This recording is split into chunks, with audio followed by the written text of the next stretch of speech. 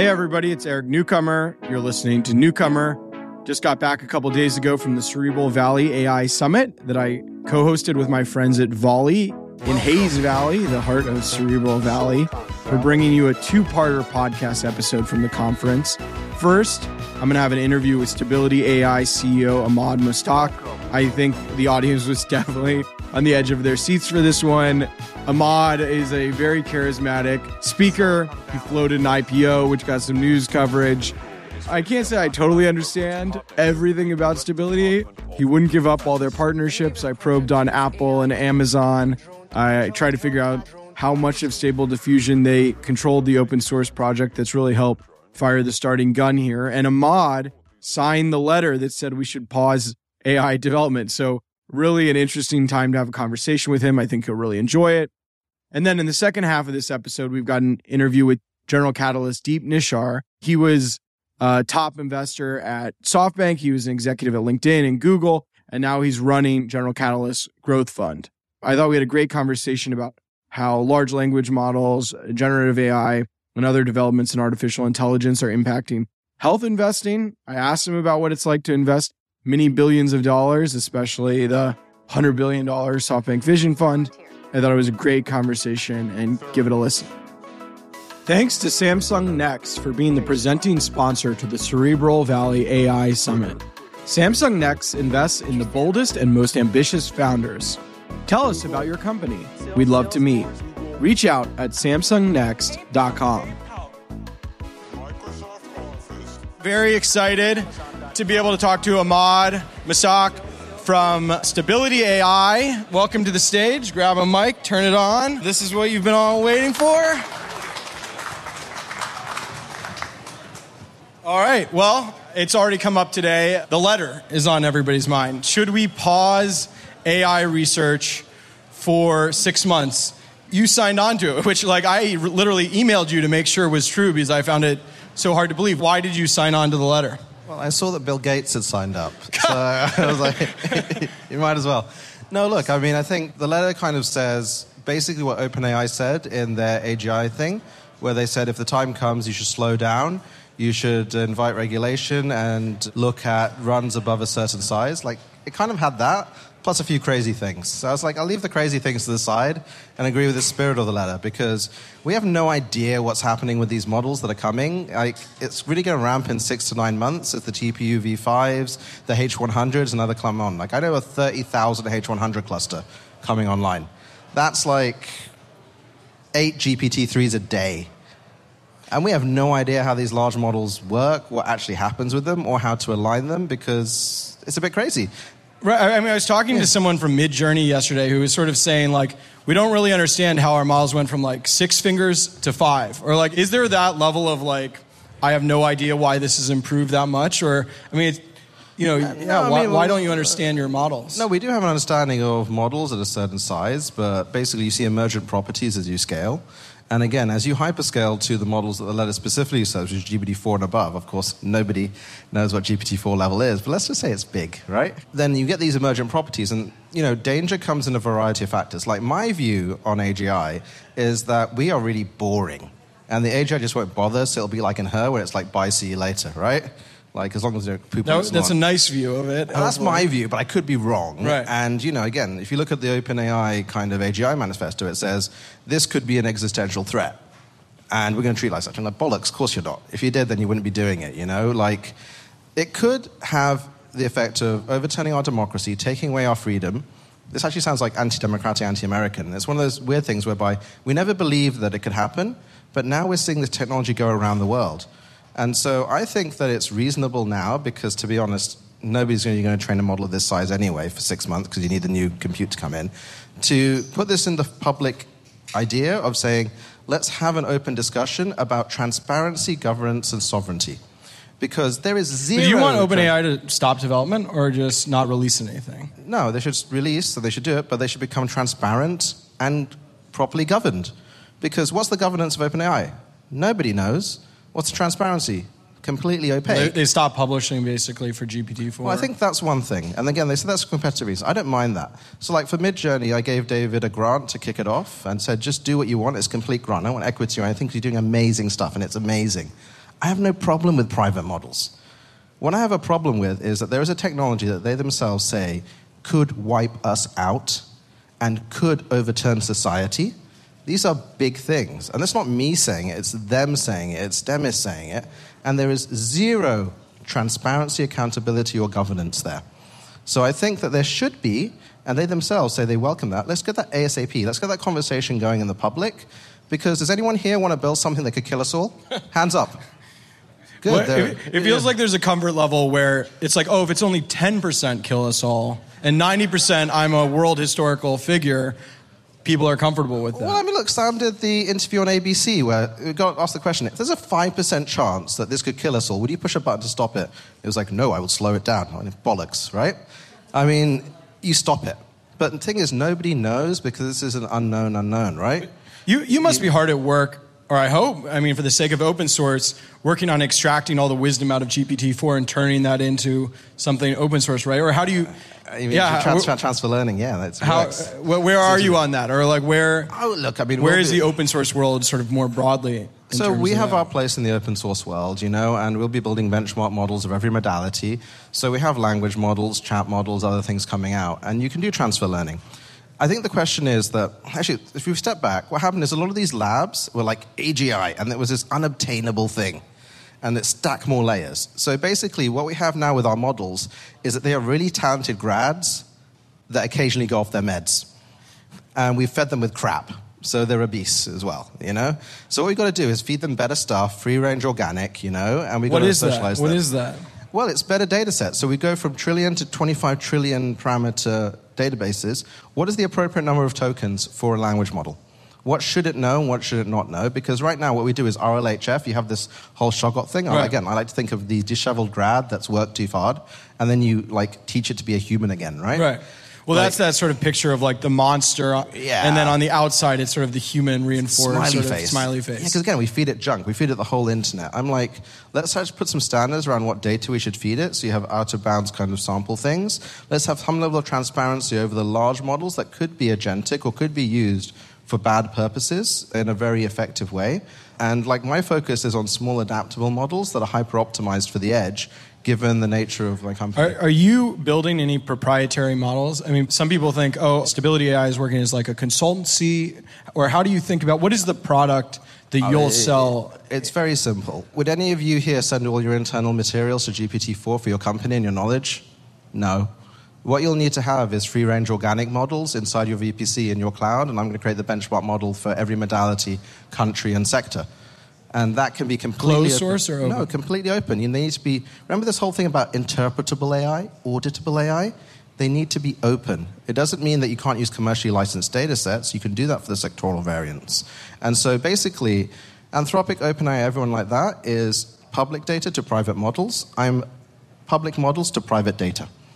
And so I play on the other side of the firewall. The reason I'm saying this is not because I want to build a GPT-4 level model. I don't think that's necessary, because I think multiple models working together is efficient. I signed the letter because I think they themselves say it's a threat. We all know that it's a threat, but we're not having a proper public discussion and demanding the key thing. Build private models, make them amazing. I use GPT-4 every day. It's the best therapist, right? But have a look. How so? Have you tried talking to it? I do. I played a role-playing game with it. It created a character. The problem is it then forgot everything. I find the memory limits really inhibiting. Well, okay, so it's a really talented grad with occasionally off his meds with a bad memory. We'll fix those things, right? We'll balance it out. Well, embedding stores are great. I actually uploaded all my emails to the OpenAI embeddings API. Again, fantastic product, And so some of my emails may be answered by AI. You don't know. But do you think plugins is the death knell for open source? Or if everything flows through OpenAI, are you worried about plugins? You can't send your private, regulated, government, other data to black boxes. It just does not work. So I think in the future there will be amazing proprietary models and there will be amazing open models, and people will have a hybrid AI experience. The AI on your phone that knows everything about you, you're not going to send that to Microsoft or to Google if Bard ever gets good or anything like that. You will have your own model, right? People are starting to talk more about, local computing or even on your phone running some of these systems. And in particular, some of the stuff Are you in any discussions with Apple, or like that seems like a company where people don't know what's happening, and they're very privacy focused. There was a press release and an iOS update December 1st putting Stable Diffusion support on the neural engine. Wasn't that interesting? Right. Yeah, everyone is reading between the lines, so you're saying do read between the lines on that. I can't say anything. Look, basically, so my co-founder Joe and I, he set up Imagine Worldwide. It's our charitable arm. We've been deploying tablets to refugee camps around the world with adaptive learning, and in 76 months, we teach literacy and numeracy in 1 hour a day to kids in refugee camps, right? Using basic adaptive learning. So we got the remit to educate all the kids in Malawi. Right. Building special bonds with the World Bank and others. I'm going to build the Young Lazy Illustrated Primer for 100 million kids in Africa in the next few years. We have custom silicon coming to take these language models to the edge. So it's going to teach the kids and learn from the kids. So this is my objective function. 10% of the equity of stability is set aside for that. So this is actually one of the things we haven't talked about publicly yet, but this is the first time we are properly. That is the objective function. So I'm going to be the default open AI on every single chip out there for private data, for personal data. And that's what I built stability to be, because then it allows us to continue to be open. And OpenAI, to be realistic, Sorry, can you tease that? I just don't... What's the mission? Say it again. Well, my mission is to our mission is to build the foundation to activate humanity's potential. My personal mission is to educate every child in the world and give them their own tutor and AI to help them. I want to call it one AI per child, but everyone's like, no, that's a terrible idea. Yeah. So I have to come up with a better name for that. You're raising money from investors. There are reports that you're out there trying to raise another round. Lightspeed and Coatue are already investors. Like, what's the monetization model? Or, people understand your association with Stable Diffusion, but I feel like they're still trying to understand sort of the business model. We build models of every single type, right? So the simplest business model is modeling agency, as I like to put it, where we are working with a few partners on really customized models and variants of this. But the big model is to be the default base model provider for every sector, nationality, and others. And there are probably 40-odd announcements in the next 2 months around that. So you go to a company and you say, okay, we have this model we can bring to you, help you implement, and it'll be your own data that you're training, not dumping it onto Microsoft. On-prem, but it's not us. It's a network of about 24 partners that will be announced. So we provide the base models, we simplify it for them, because these models are like game engines. Since we launched Stable Diffusion, we've only seen 5 companies in the world actually train their own from scratch that we know of. Because why would you if you have a pre-trained model? And you remember the Wii U to Breath of the Wild? Optimizing these neural net architectures is incredibly valuable, and being the entity that creates default models that everyone can take and extend, open and proprietary version, not proprietary, commercially licensed versions of those for healthcare, education, others, is a very great place to be, and that's what we're focused on, because then we never have to compromise on proprietary. I mean, again, I used to be a hedge fund manager. Like, I built this with business model first and cooperative first and a partnership first approach. So, yeah. Yeah, well, given you brought up the hedge fund piece of it, I'm interested in, you've talked about it some, so I don't want to talk about it for too long, but what inspired you to make the leap to AI? I mean, were you playing in crypto at all for a period of time before AI? So my college roommate, Ben Dello, set up BitMEX and was Britain's youngest billionaire. So I got into crypto in 2011. And so the rumor is you had acquired a lot of GPUs for crypto and you're repurposing. That's false. That's false. I got into AI when my son was diagnosed with autism.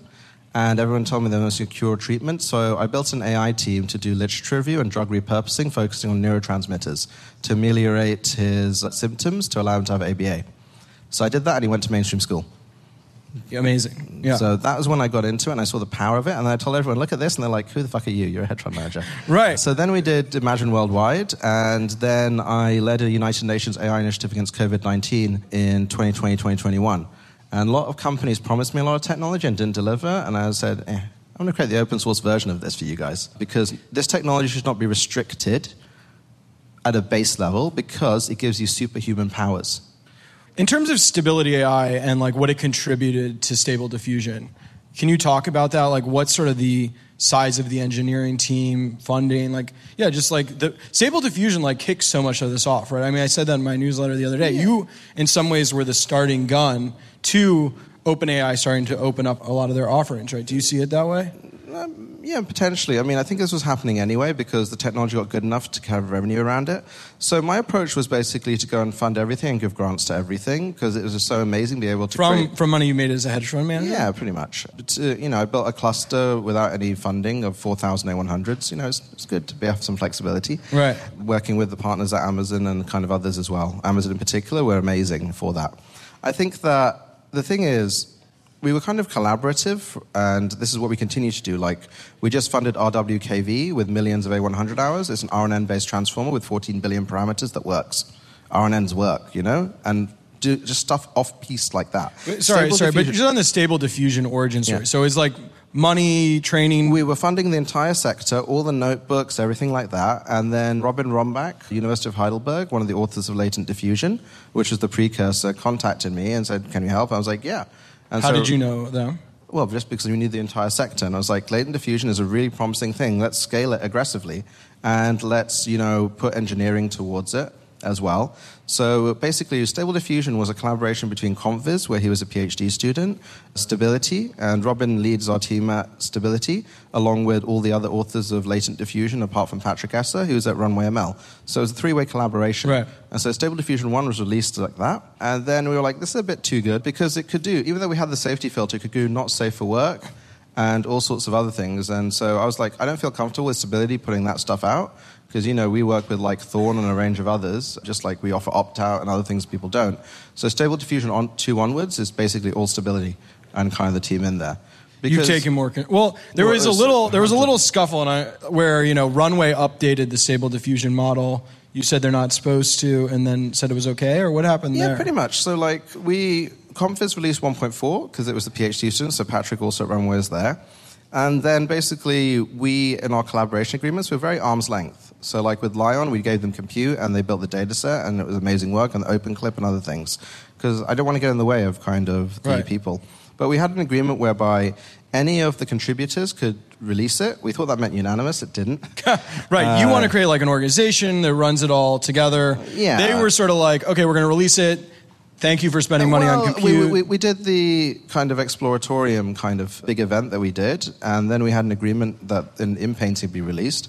I was in a meeting with Jensen at NVIDIA, and it got released, and everyone was like, oh my God, what happened? So then we said, that can't be it, because there was an agreement, take it down. But they thought it was from lawyers, when our lawyers never contacted. I came out of that meeting and said, let's turn that around.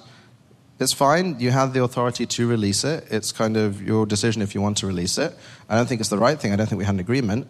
And then we moved on from there because there was disagreement. And I said, okay, we'll take Stable Diffusion 2.0 onwards, and we'll run with that. And then Runway have run with Gen 2 and things like that and built amazing things, and they've gone proprietary. I mean, it's fine. Do you feel like you fired a starting gun that you regret in any way? I mean, if you're signing this letter, you're worried there's a technology that's out of the control, and you were helping to sort of get the ball rolling. I don't know. Do you have any apprehension about that? No, it was coming anyway. Again, I saw the quality of GPT-3 and other things, and this was coming because what happened is that you've moved from research to revenue, and this is fantastic. Like, I don't think there'll be any programmers left in 10 years.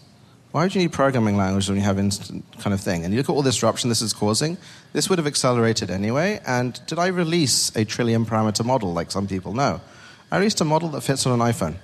And that was our objective function when we were building it. Right. It's just the fact that it was open and it worked, and it has made the world more creative. So I think the regulation of bigger models was coming anyway because of H100s and TPU v5s and this scale-up, because scaling was not linear. You had this massive drop-off. Then we had kind of pipeline parallelism and a whole bunch of other things that allowed us to get more linear. And now with H100s, we can basically scale pretty much linearly. Yeah? Stability right now today, like employee headcount, revenue, anything you can give us just to like understand it. It feels anything. People. We're 170 people now. We've got another 160 people, another 27 starting soon. People joining us from all sorts of places. We're going very hard, very aggressively. Like I said, there'll be dozens of announcements in the next month about various things. Unfortunately, I can't give more detail than that. And, I mean, Amazon, you've mentioned Amazon, NVIDIA at various points. What's the status of your relationships like with those companies? Well, they're super close. Again, we're partners for everyone because we make life easier by creating standardized, stable series models, right? And so we're very appreciative of Amazon. They kind of built our first cluster, kind of got us accelerated, and look forward to deepening that relationship. We touched on this early in the conversation, but GPT-4 is just looming so large. Like, what's your view of what it's capable of, how close other people are to it? Like, what's your assessment of it? I think that it's an incredible feat of engineering. I think this is the thing. OpenAI have the best engineers in the world, and they've done amazing kind of work there. I think that they were just focused, and they delivered something that has real value. I mean, like, again, I think all of us probably use Copilot for development now where we can. It was not regulated by that. Like I said, therapist, all these other things. In terms of how far away other people are, like, they had the head start because ultimately they worked with Microsoft, and Microsoft had Singularity to create this hyper-optimized cluster that could scale almost EC2 style with all the kind of resonance support. You compare that maybe to the OPT logbook from Meta, where they were like, on the 22nd of December, customer service deleted our cluster. That was very painful reading, right? Because these things are a bit more like art than science. So I think that other teams are just trying to get their act together, but Google will come through in that they will have that level of model. They're bringing out some walls and dealing with the institutional inefficiency. NVIDIA is the one that people don't realize is going fully in on this. In terms of their own multimodals, yeah. They're launching their cloud, they're launching foundation models as a service, and they have amazing engineers, and they've been keeping Stum on it effectively. But you can see it's coming. Is there anyone you think is sort of asleep at the wheel? Or yeah, somebody just shouted Amazon. I could possibly comment. No, look, I think it's difficult because no one's ever seen anything as fast as this before. The integration, because like you said crypto before, like all I've ever done is lost money in crypto. I've lost so much money, right? It's like, not your keys, I lost my keys. Actually, I did come up with a good quote for open source. Not your weights, not your brain. There we go. You guys can take that. So, like, they tried to create a system. That's good. I like it. Yeah. Anyway. Please take it. And .ai bubble is the other one coming up. So, What is that? The .ai bubble. As hundreds of billions come into here. So, again, journalists. Are we in a bubble? Yeah, if you declare that right now, I think. Of course not. This is bigger than 5G or self-driving cars. Those had $100 billion, $1 trillion of investment. $6-7 billion has gone into this sector. And it's far more impactful than those. But I was making this argument on stage earlier that, the big companies basically have an incentive to overpay because they want companies to turn around and spend money on their services. Do you buy that that's pushing valuations up? I think at the moment, a lot of the stuff is just POCs and it hasn't really integrated. But then you've seen Microsoft integrate like nothing else. But even then, look, Bing is not top of the App Store, fundamentally, because it's still a bit crap. Right. Like when founders come to me, I say build good products that solve problems.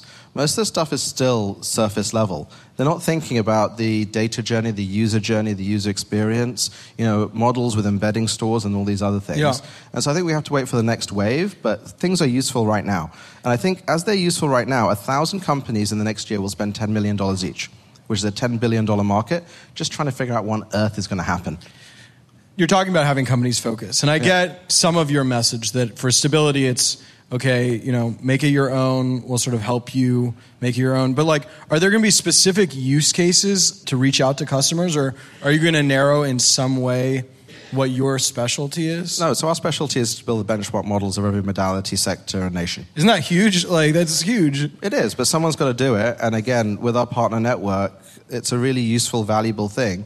Because you don't want to have 1 million Unreal Engines, right? Or consoles. I think you want a level of standardization, but you also want to be able to build your own if you want. So like Dream Studio, for example, we put a huge amount of work into the enterprise offering. We're about to open source the latest version and just say, let the community build it, right? Because we were thinking about vertical integration. You can't do everything. And this is the thing. Everyone wants to do a little bit of everything. Find your niche, find your customer, find your distribution. But with the pace this goes, I think partnering is generally the best way. Because you can't build a sales team for your demand. Like, my inbox is hideous. That's why I needed the embeddings API and to create my own chatbot, right? Like, demand. But you think you can partner to outsource sales altogether? Yes. Interesting. Because I'm helping them. Are you going to get acquired, or? No. Okay. I'm going to IPO. You're going to go public. I'm going to IPO. I'm going to build one of the best companies in the world. But that years, you're saying in years, or? Faster. Fast? When? The market needs an investment that has every modality, every sector. This year? Everything. No. Next year? I can't at the moment. You're within the next 3 years? Look, again, this is the biggest thing of all time, and we're just at the start. Yeah. So I'm a public markets investor that knows all the public market investors, and the market needs to have something like that. But it's hard. You have to build a great company first. Then I think you can't just IPO with, crap. You have to get amazing revenue, amazing partners, distribution, and an edge. So we've been executing, we're 17 months old, right? It's insane. I think we've been executing pretty darn well. But at the same time, we haven't done everything perfectly. Like, hyperscaling is hard. So we'll continue to scale, and we'll continue to be in our specific area, which is building benchmark models and supporting the open source and academic communities, right? And hopefully everyone will be able to build on top of that, and you'll be able to build cool, awesome stuff. I'm going to open it up after this question, so think about your questions. I mean, AGI, like, that's sort of looming in the background of the letter when we opened up the conversation. Like, do you have a view on how close we are to AGI and how scared you are or aren't of it? I mean, like I said, we'll never be less than 12 months away, according to everyone. Like, there's nothing that can change that, right? I have no idea. I think AGI, people have different definitions of it. Like I said, my base thing is that we're just really boring, and AGI won't really care about us. It'll just bugger off like Scarlett Johansson and Her, right?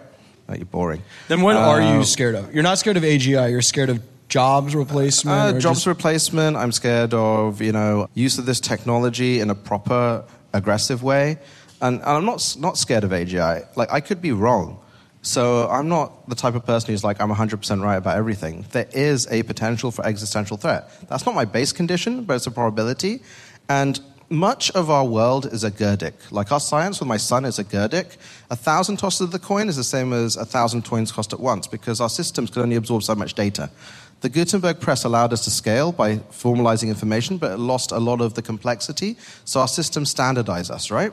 This AI allows us to have infinite context and other things, and that's incredibly powerful, but at the same time, there is an existential threat, and that could take humanity to zero.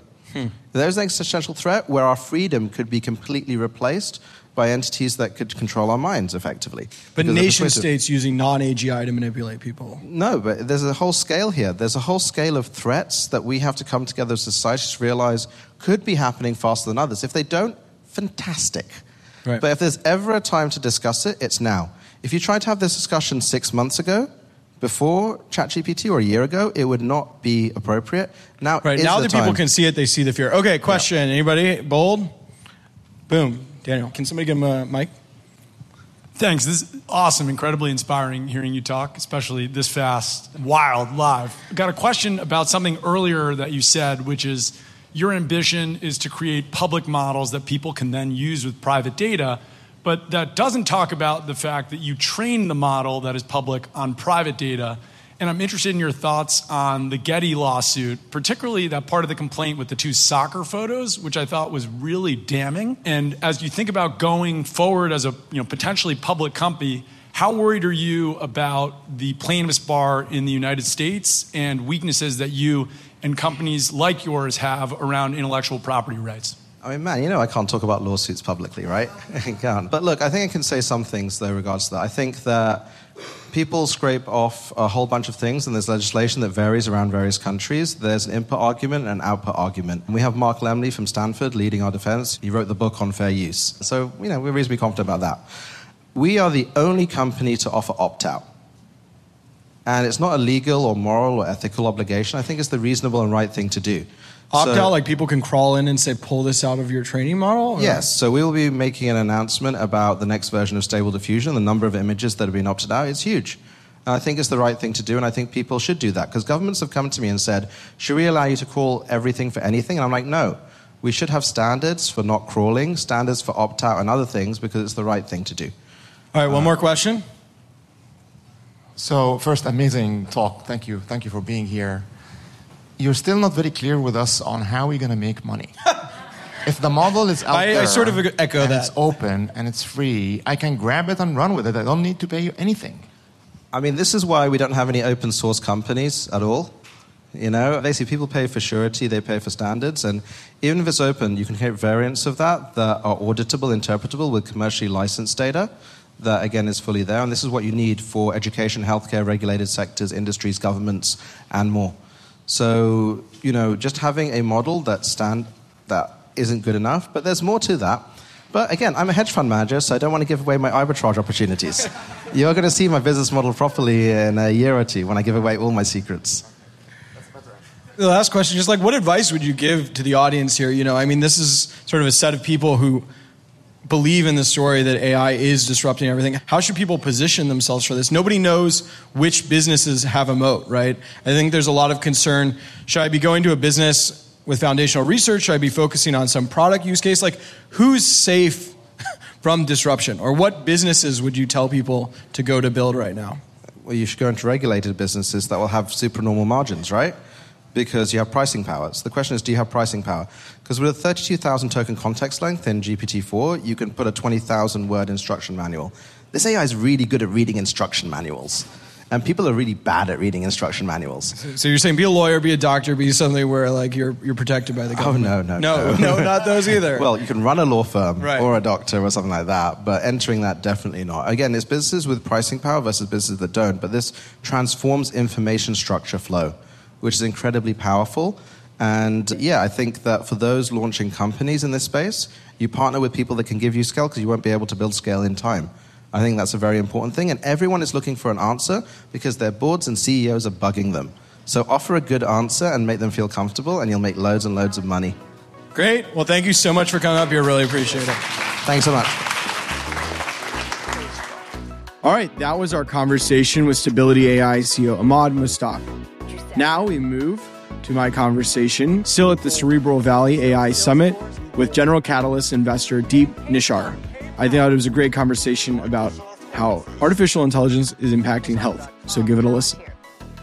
Very excited to talk to Deep Nishar. Now he's, leading the 4.6 billion, I guess, you have access to at General Catalyst, leading growth. And not quite the 100 billion that maybe you had access to during your time at SoftBank. Obviously, also an experienced exec at LinkedIn at one time. Yeah, so very excited to talk about sort of the market, where I'm sure we'll touch on the letter and your points of view. I just wanted to start off in particular, you spend some time in healthcare, which is, I think, something we haven't talked about as much here in terms of AI. I'm curious, what you think people should be tracking in terms of, generative AI hitting the healthcare space and what you're looking at and what you're excited about there. It's a great way to start because we haven't talked about it. For the people in the room who are not kids, you may remember that there used to be something called genetic algorithms in AI long before neural nets and DNNs and GNNs became popular. So there is something to be learned, even in the way AI is progressing, that came from what we know about genomics. There are probably 3 places where AI can be very helpful, and we're already seeing a bunch of companies. We've funded a few of them. The first is protein is like the lifeblood of any cell, and it's the workhorse of what happens. We know very little about how proteins work. And of course, with AlphaFold, everyone's now thinking about proteins. I know. I'm always asking. I was doing folding at home back when I was in high school on my laptop. The network. Feels like we've been working on the protein folding for ages. For a really long time. But the thing is, proteins are really, really tiny, and they're moving all the time. So the way you try to figure out the structure of a protein typically is you take cells, you freeze them, you do cryo-EM, then you put X-ray diffraction technologies, you look at shadows, and then you try to figure out what that protein structure is, pretty arcane and archaic. 2 Nobel Prizes have been won on that particular technique. Now with AlphaFold, you can actually figure out how proteins are folding in a dynamic way, and the proteins are the locks, right? And the drug molecule that you create is the key. So the first thing you can do is, in terms of biotech and AI ML, is we can actually put in and predict how the proteins are going to fold. So once you understand the target, Viswa's here, he can tell you all about it later, you can actually figure out the right keys, the molecules that can go and bind against it. Enveda. Okay. Yeah. So that's one thing. The second thing you can do is you can actually figure out the chemistry that's going to be the best in terms of hitting those targets. A lot of times when we model drugs, there are side effects. And, that's why you read all the things. You go to the pharmacy and they tell you you can get nausea, you can get, diarrhea, etc. The reason that happens is because you're not hitting the target in the appropriate way because the chemical structure is little bit off. You can do that better. And the third, the most important one, is when you know both the biology of the target and the chemistry, you still have to find the best possible thing that will hit it. And that's the throughput screening. And now with AI and ML, you can actually go through hundreds of thousands of drug candidates and cull it down to something that could be the most promising and hit that target fast. And we saw an example of that. One of my portfolio companies, Veer Bio, they found what's it called? Veer Bio, VIR. Sorry, Indians V and W sound. No, I just want to make sure everyone can Google it afterwards. I always want to know the company. They came up with an antibody for COVID that worked all the way up to the Delta variant. and that was like 85% effective. So it was more effective than even Paxlovid is today. And the way they came up with that antibody was running like very high throughput AI/ML screens against antibodies that were available for the SARS-CoV virus.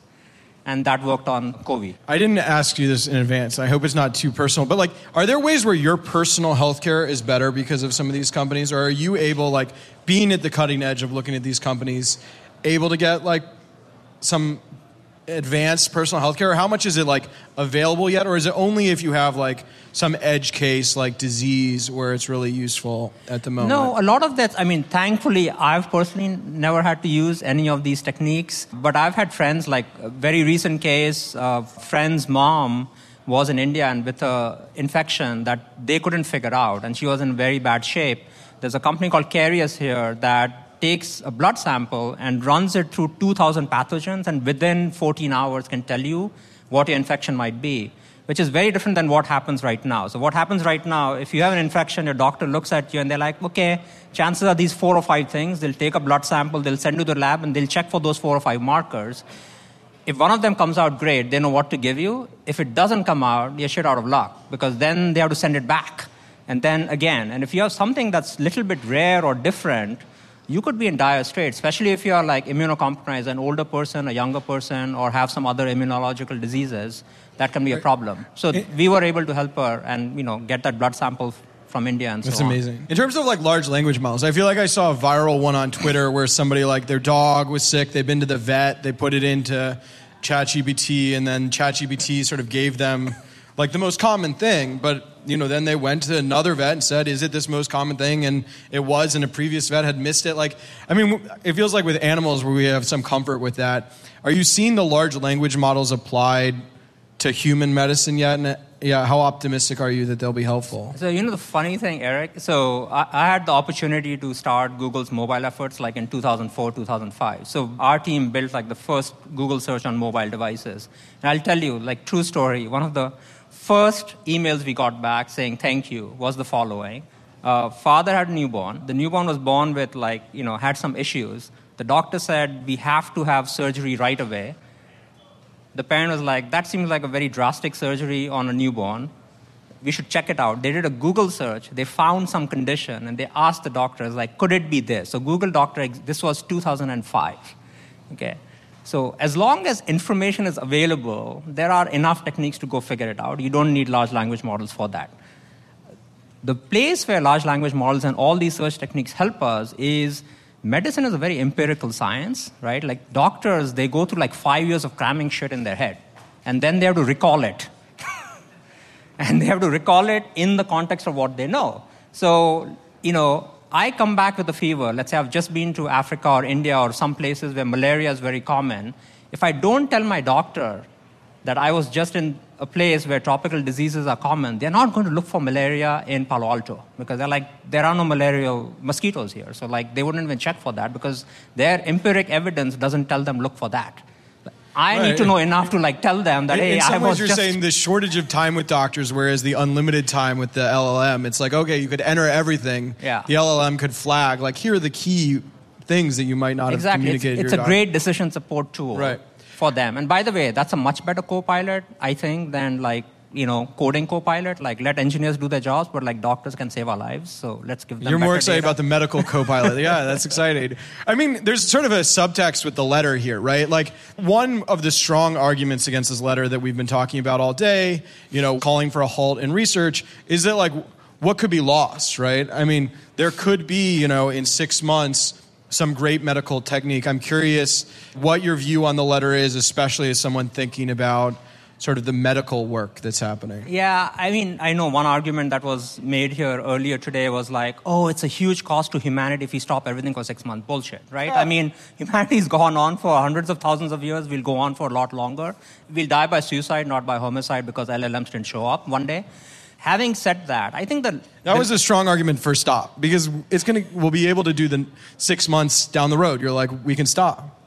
Progress is never stopped. And I don't think, like, the stop part is a red herring. Like, we should all agree and accept that people are saying it because what we have built to date, right, is the first time in history that a massive technological shift is both opaque and stochastic.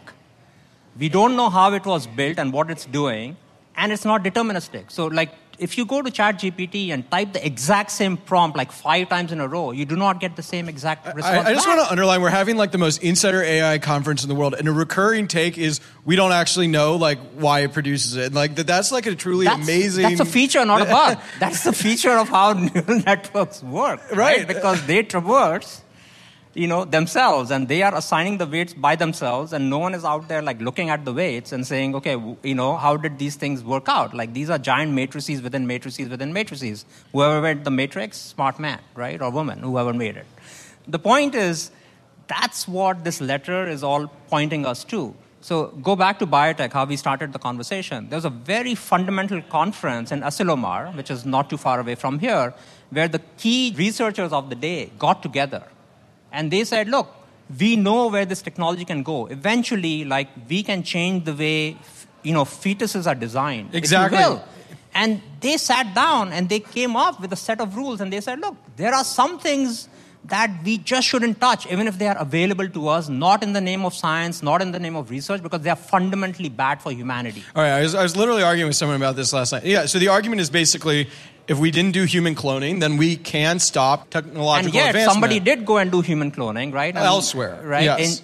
Elsewhere is China. I mean, that's got like the second largest population in the Right. world now, as of like March 1st, after India. But I just don't think there's not the same strong moral intuitions with like AI. I mean, people are worried, but like, I feel like human cloning, you poll the random person, and they're more worried about it. Like, because is there that's in enough? our face, right? That's in our face. Like, we can see it, and we don't want like, like, where does it stop? You can say, look, if a baby was going to be born with like a loss of hearing, like, would the parent want them to be able to hear? You'd say yes. But then there's a whole set of people who are like, why do you assume that's perfection, etc. In our case, like in the case of AI, it's like, it's software. What happens if it generates like some video here or there, and and then the next thing you know, like people are creating like really bad stuff on it, and there is no way to stop it.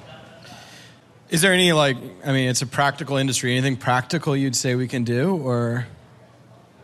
A first step could be, just like if you take a page out of the Biotech Asilomar conference, is like, you have, and I'll miss a few people, but like, let me, a Jeff Dean, a Jan LeCun, and Andre Karpathy, like, collude, Greg Brockman, not collude, like get together and talk about what's happening. I think the reason they talked about AI labs in that letter most likely is because that's where the bulk of the research is happening, right? It's not like there are hundreds of thousands of places where interesting applications are being built, but the core fundamental research, like get a Percy, get a Chris Ray, like get folks together to at least just talk about it. And being the one thing I learned being very early at Google, LinkedIn, and now at GC, we place a lot of importance on is intentionality of what you build. Okay, just letting things sort of go in their own way, and then you have bad consequences. You're like, it wasn't in my hands. Like, I gave the tools to the world, and the world decided to do a bad thing. But no, things were in your hand when you could have done something about it. If you build it, it sort of came up in the stability conversations. Like, you fired the starting gun in a certain way. Google, you work there, you know Google well. Like, getting our more, like, strategic heads, where are they in this? I mean, there's a lot of people making fun of them relative to Microsoft. Like, what's your view on how Google is positioned here? Well, if you just look at the data between Google and OpenAI, 50% of all the important algorithms and models that have come out in the last 5 years have come out from those two places, with Google contributing more than OpenAI. And Google, obviously, the Transformer paper itself came out of there. And BERT and, a lot of other things along with it before and after. So you're bullish long-term on Google's position here? I still hold the stock I got in 2003. That's savvy. In terms of, you're someone who's had access to, of billions, money that's unimaginable to me to deploy. I mean, can you invest too much in a good thing? Like, SoftBank was very bullish, especially with Vision Fund 2 on AI. That doesn't necessarily make it great returns. And, you can just sort of pour more money than sort of technologists can absorb. Or having sort of experienced the Vision Fund, like what lessons do you learn from that pace of capital deployment in the face of promising technology? So, I learned a lesson like 20 plus years ago when I started a company in enterprise infrastructure software, and that was all about like managing APIs before APIs even existed. So that was the right idea, but probably 10 years too soon. I think SoftBank had a similar idea, which is AI is going to change the world. And we started investing in AI companies in 2017, so the previous generation to LLMs. And unfortunately, the pace of investing was such that before you could hit this generation of AI companies, the fund sort of depleted itself. So the same lesson again, which is like you can have a great idea, but you also have to have it at the right time.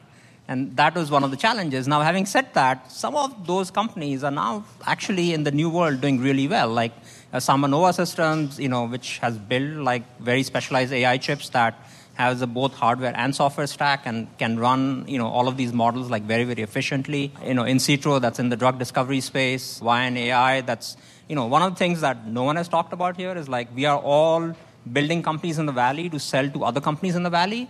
There's a whole world outside of like 94022 zip code where people have a ton of money and they don't know how to deploy any of this stuff. And they are willing to give you a lot of money to buy your software. Right. How do you look at the growth rounds competing against a Google, Microsoft, Amazon, who, like the money's going to flow back to them? How do you compete in those deals? Like, has that pushed you to hold back at all? The idea that you're competing against companies that can play a different game? The investment business is not a wait and watch business because, that's like timing the market. And I honestly don't know anyone who times the market consistently well all the time. Our job is to make the best possible investment decisions given all the information you have at that point in time. And that might mean like you wait 6 months until a company matures a bit more, you go early, you go in at the right price, etc.